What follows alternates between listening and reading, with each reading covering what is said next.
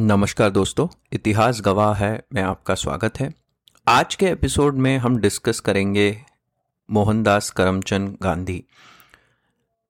इनके बारे में इतनी स्टडीज की जा चुकी हैं, हर सब्जेक्ट में इनके थॉट्स को, इनके एक्शंस को, इनके फिलॉसफी को एनालाइज किया गया है। जैसे अगर आप देखेंगे तो हिस्ट्री में इनकी बहुत बातें होती हैं, इनकी बातें पॉलिटिकल साइंस में बहुत ज़्यादा करी जाती है। गांधीयन थॉट एक अलग से एकेडमिक टॉपिक है एंड मुझे नहीं लगता कि गांधी से ज़्यादा किसी भी पॉलिटिशियन की रिसर्च और किसी भी पॉलिटिशियन का एनालिसिस और किसी भी पॉलिटिशियंस के बारे में इतना लिखा गया है, कहा गया है, क्रिटिसिज्म किया गया है, डिबेट्स किए गए हैं।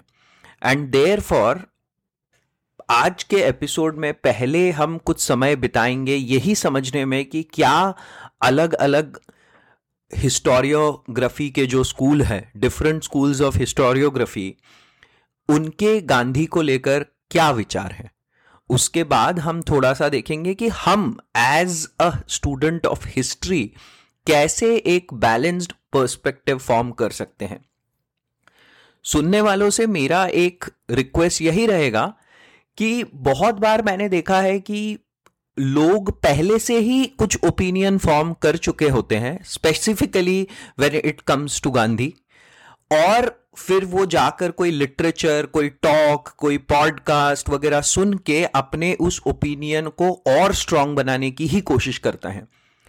Instead of that, my request to the audience would be कि हम सब तरफ से समझे कि कौन क्या क्या कैसा कैसा कह रहा है गांधी के बारे में, और फिर उस हिसाब से अपने थॉट्स को हम फॉर्म करें।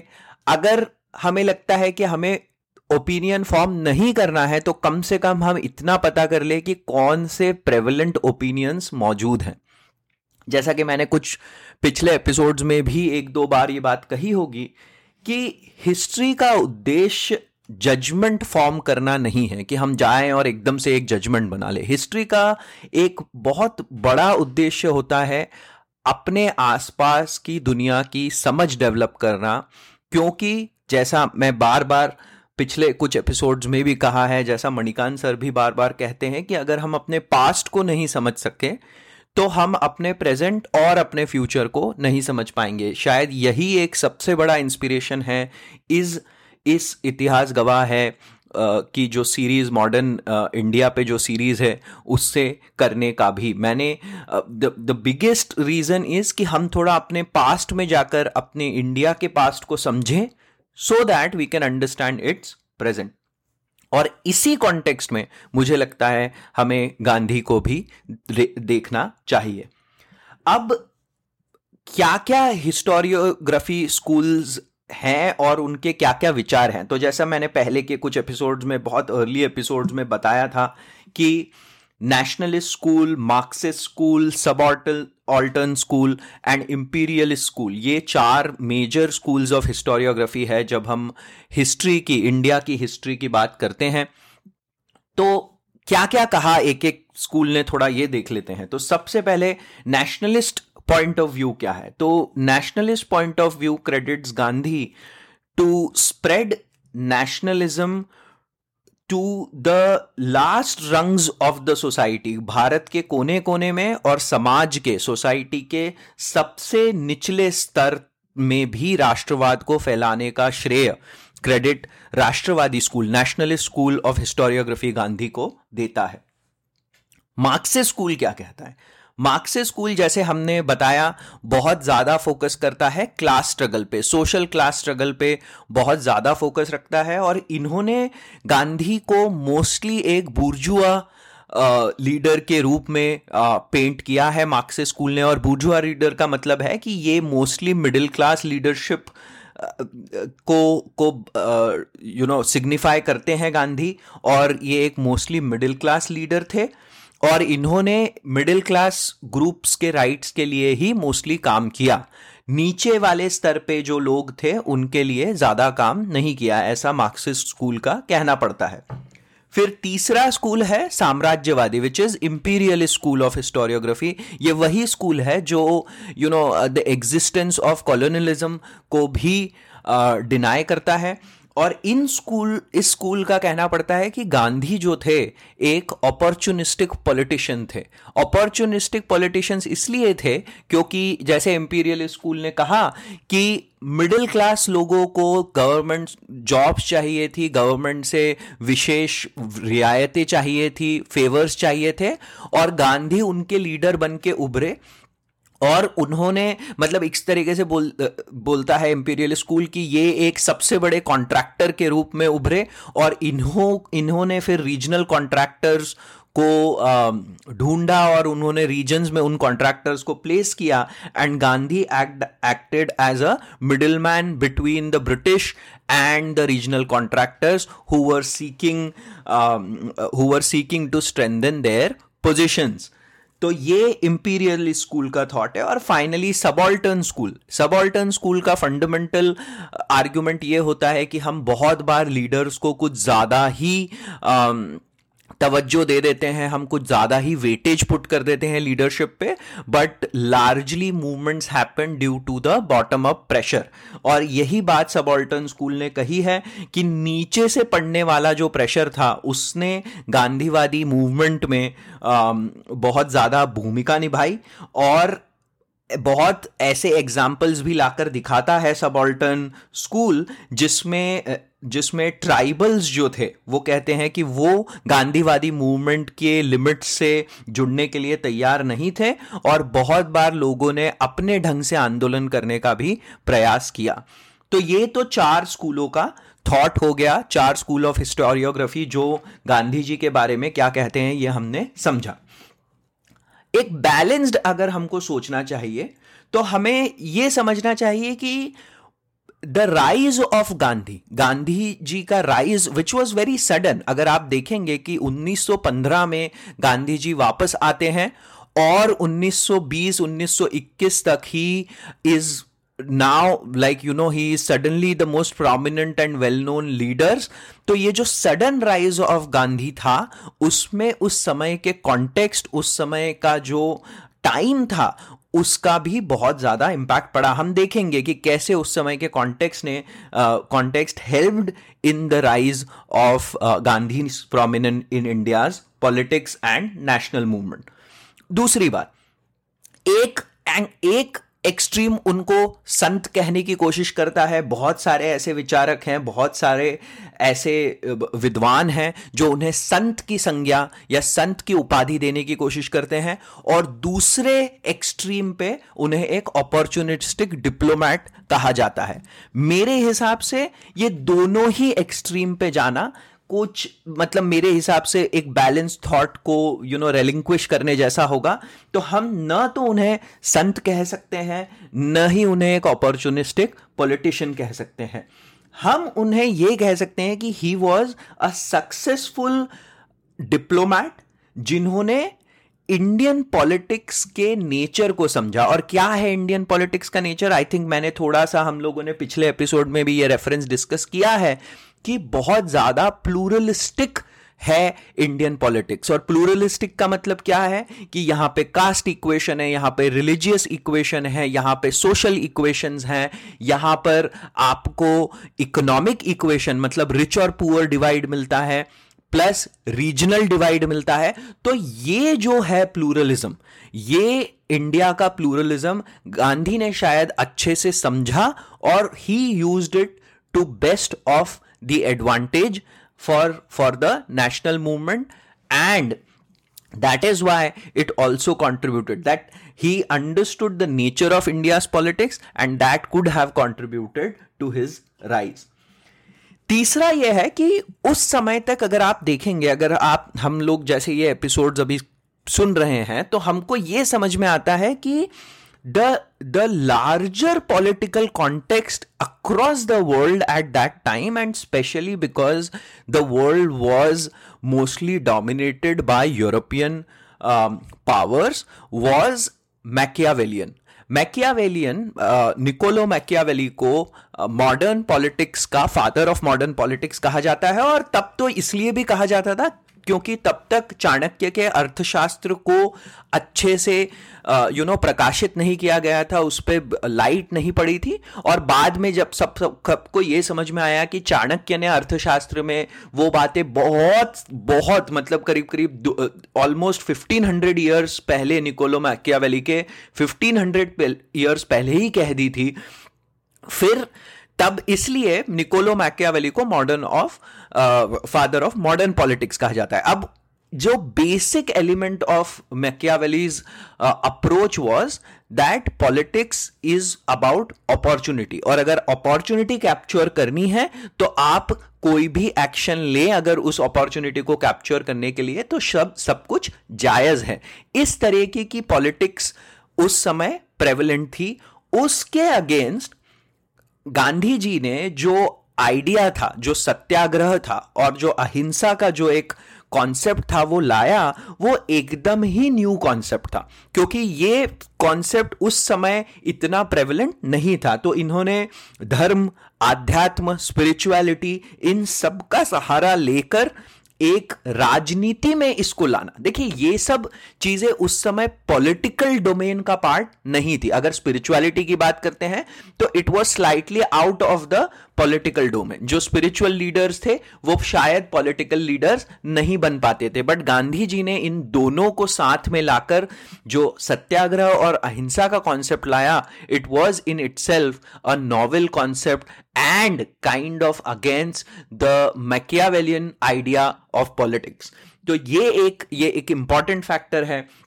और फिर फाइनली हम देखते हैं कि उस समय वर्ल्ड में भी, खासकर साउथ ईस्ट एशियन रीजन्स में, हमको बहुत सारे ऐसे लीडर्स हैं जिनका राइज हुआ। माओ त्से सुंग हो गए, फिर उसके बाद हो चिन मिन हो गए वियतनाम में, डॉक्टर सुकर्णो। इन सबके कंपैरिजन में अगर हम देखें तो गांधी जी कहीं ज्यादा फेमस हुए, कहीं ज्यादा लोकप्रिय हुए अपनी कंट्री में, और शायद यही कारण था, इसी लोकप्रियता के कारण उनको फादर ऑफ नेशन का भी टाइटल दिया गया। अब शुरू में हमको ये और भी समझना चाहिए कि जो मैंने कहा कि जो रैपिड राइज था गांधी का, उसका क्या रीजन था, क्या ऐसी चीजें थी which contributed to the rapid rise of Gandhi in Indian politics. तो जैसे हमने लास्ट एपिसोड में भी कहा कि अराउंड 1915, 16, 17 थोड़ा सा कांग्रेस की पॉलिटिक्स वाज थोड़ा सा तितर बिटर, it was going a little helter skelter, और एक स्ट्रॉन्ग लीडरशिप का एब्सेंस था। जैसा कि हमने देखा last by 1915 the moderate leaders had passed away and there was a lack of leadership, so that also contributed to the rise of Gandhi। जैसे अभी भी देख लीजिए, अगर हम अभी के करंट सिचुएशन में कांग्रेस एज अ पार्टी को देखते हैं तो वो ही हमको देखने को मिलता है कि there is some lack of leadership, और इसी तरीके का माहौल उस टाइम भी था, and that contributed to the rise of Gandhi in Indian politics.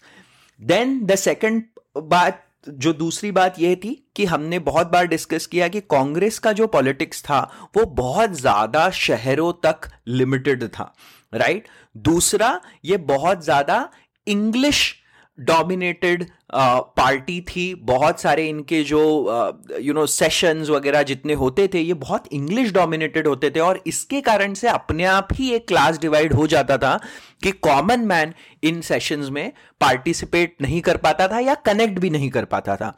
And I think Gandhi acted as that bridge between the national dialogue, between a dialogue with the government and the common people. उन्होंने इसका एक solution ढूंढा अपने तरीकों से, जिससे common man attract हुआ उनकी तरफ। Then before even coming to India, Gandhi ji को एक लेवल पे कुछ पॉपुलैरिटी, कुछ सफलता मिल चुकी थी, क्योंकि हम देखते हैं कि 1895-94 के अराउंड से लेकर 1914-15 तक उन्होंने साउथ अफ्रीका में जो पॉलिटिक्स ऑफ पेटिशन चलाया, जो साउथ अफ्रीका में उन्होंने अपने नए नए जो तरीके हैं उनका इन्वेंशन किया, उससे भी उनको एक लेवल की पॉपुलैरिटी मिल चुकी थी. And therefore when he came to India in the presence of the political vacuum, that popularity helped him gain more traction with the Indian population, Indian people. फिर जो तीसरा चौथा रीजन एक ये देख सकते हैं कि वर्ल्ड वॉर फर्स्ट चल रहा था, राइट. और वर्ल्ड वॉर फर्स्ट हमको पता है कि डेमोक्रेसी और ह्यूमन राइट्स के बेसिस पे ब्रिटेन ने लड़ा था. बट पहली बार जब ऐसा हुआ तो लोगों को समझ में आने लग गया कि ये सब खोखली बातें हैं. Like the promise of democracy, the promise of human rights is all all hollow, and that kind of turned people away from from the idea of aspiring towards adopting some western ideas, western issues. और इसलिए भी गांधी जी का जो एक criticism था, उन्होंने western तरीकों का क्रिटिसिज्म करा, कंज्यूमरिज्म, कैपिटलिज्म, उससे भी लोगों को बहुत ज्यादा अट्रैक्शन हुआ, कनेक्शन फील हुआ, and that contributed to the rise of Gandhi. एक वर्ल्ड वॉर फर्स्ट का एक और इंप्लीकेशन क्या था कि टैक्स बहुत ज्यादा बढ़ गया था, और जब वर्ल्ड वॉर खत्म हुआ तब बहुत ज्यादा डिमांड में गिरावट आई. जैसे वॉर होता है तो बहुत ज्यादा एक्सेसिव डिमांड्स हो जाती है बहुत सारी कमोडिटीज की, और इस कारण से लोगों को बहुत सारे एरियाज में फायदा भी होता है.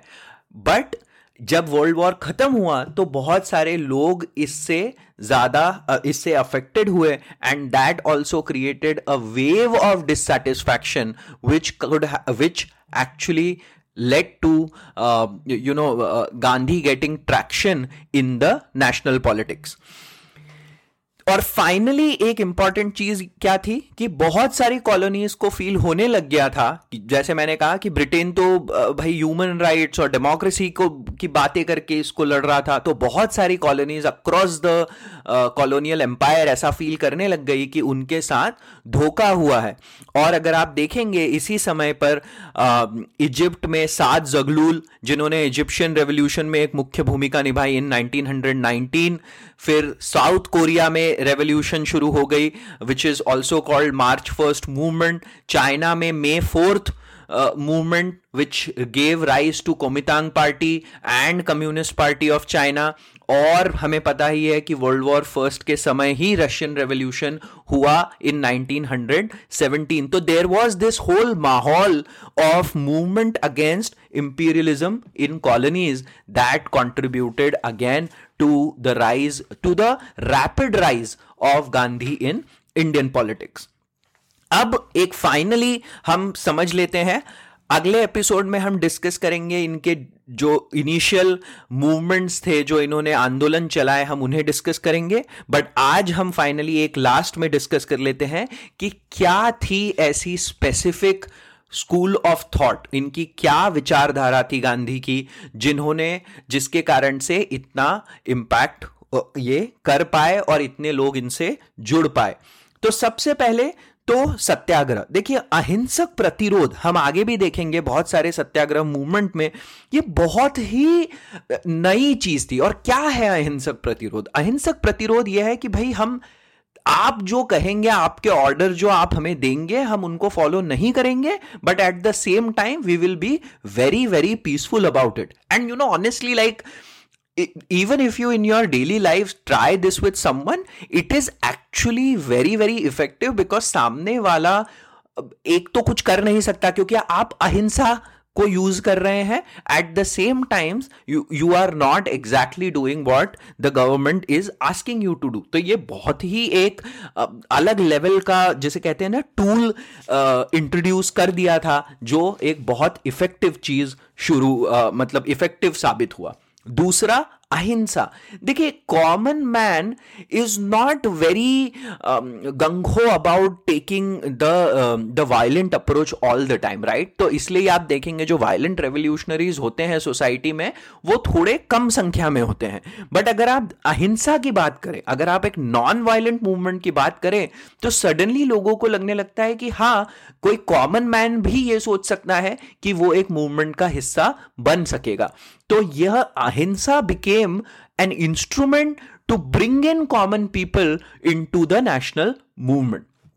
तीसरा, गांधी जी ने एक ट्रस्टीशिप की हाइपोथेसिस दी। और क्या है ट्रस्टीशिप की हाइपोथेसिस? ट्रस्टीशिप की हाइपोथेसिस का सिंपल मतलब यह है कि उन्होंने कहा कि जो लोग प्रिविलेज्ड हैं, वेल्दी हैं, they should act as trustees of their wealth and resource for the benefit of less fortunate। और इन्होंने बहुत ही अच्छे तरीके से voluntary redistribution of wealth and promoted a sense of responsibility amongst the affluent people in India। ये काम जो इन्होंने एक बहुत करा, आप देखेंगे आगे चल के विनोबा भावे जो भी एक गांधीयन थे, उन्होंने जो भूदान आंदोलन किया था उसका भी आइडिया यही था कि वॉलंटरीली ही अपनी जमीन लोगों में आप रीडिस्ट्रीब्यूट कर दो। जमींदारों को उन्होंने जाकर यह रिक्वेस्ट करी कि वॉलंटरी डिस्ट्रीब्यूशन ऑफ लैंड आप करिए।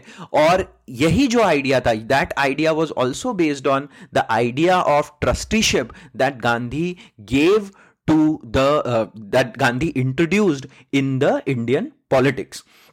एंड फाइनली इन्होंने बहुत ज्यादा कड़ी आलोचना करी वेस्टर्न कल्चर की और जो मॉडर्न इंडस्ट्रियल सेटअप था उसकी। क्योंकि देखिए इंडिया में इंडस्ट्रियल डेवलपमेंट नहीं हुआ, एक्चुअली इंडस्ट्रियल डेवलपमेंट से इंडिया को ज्यादा एक्सेलरेटेड नुकसान ही हुआ था।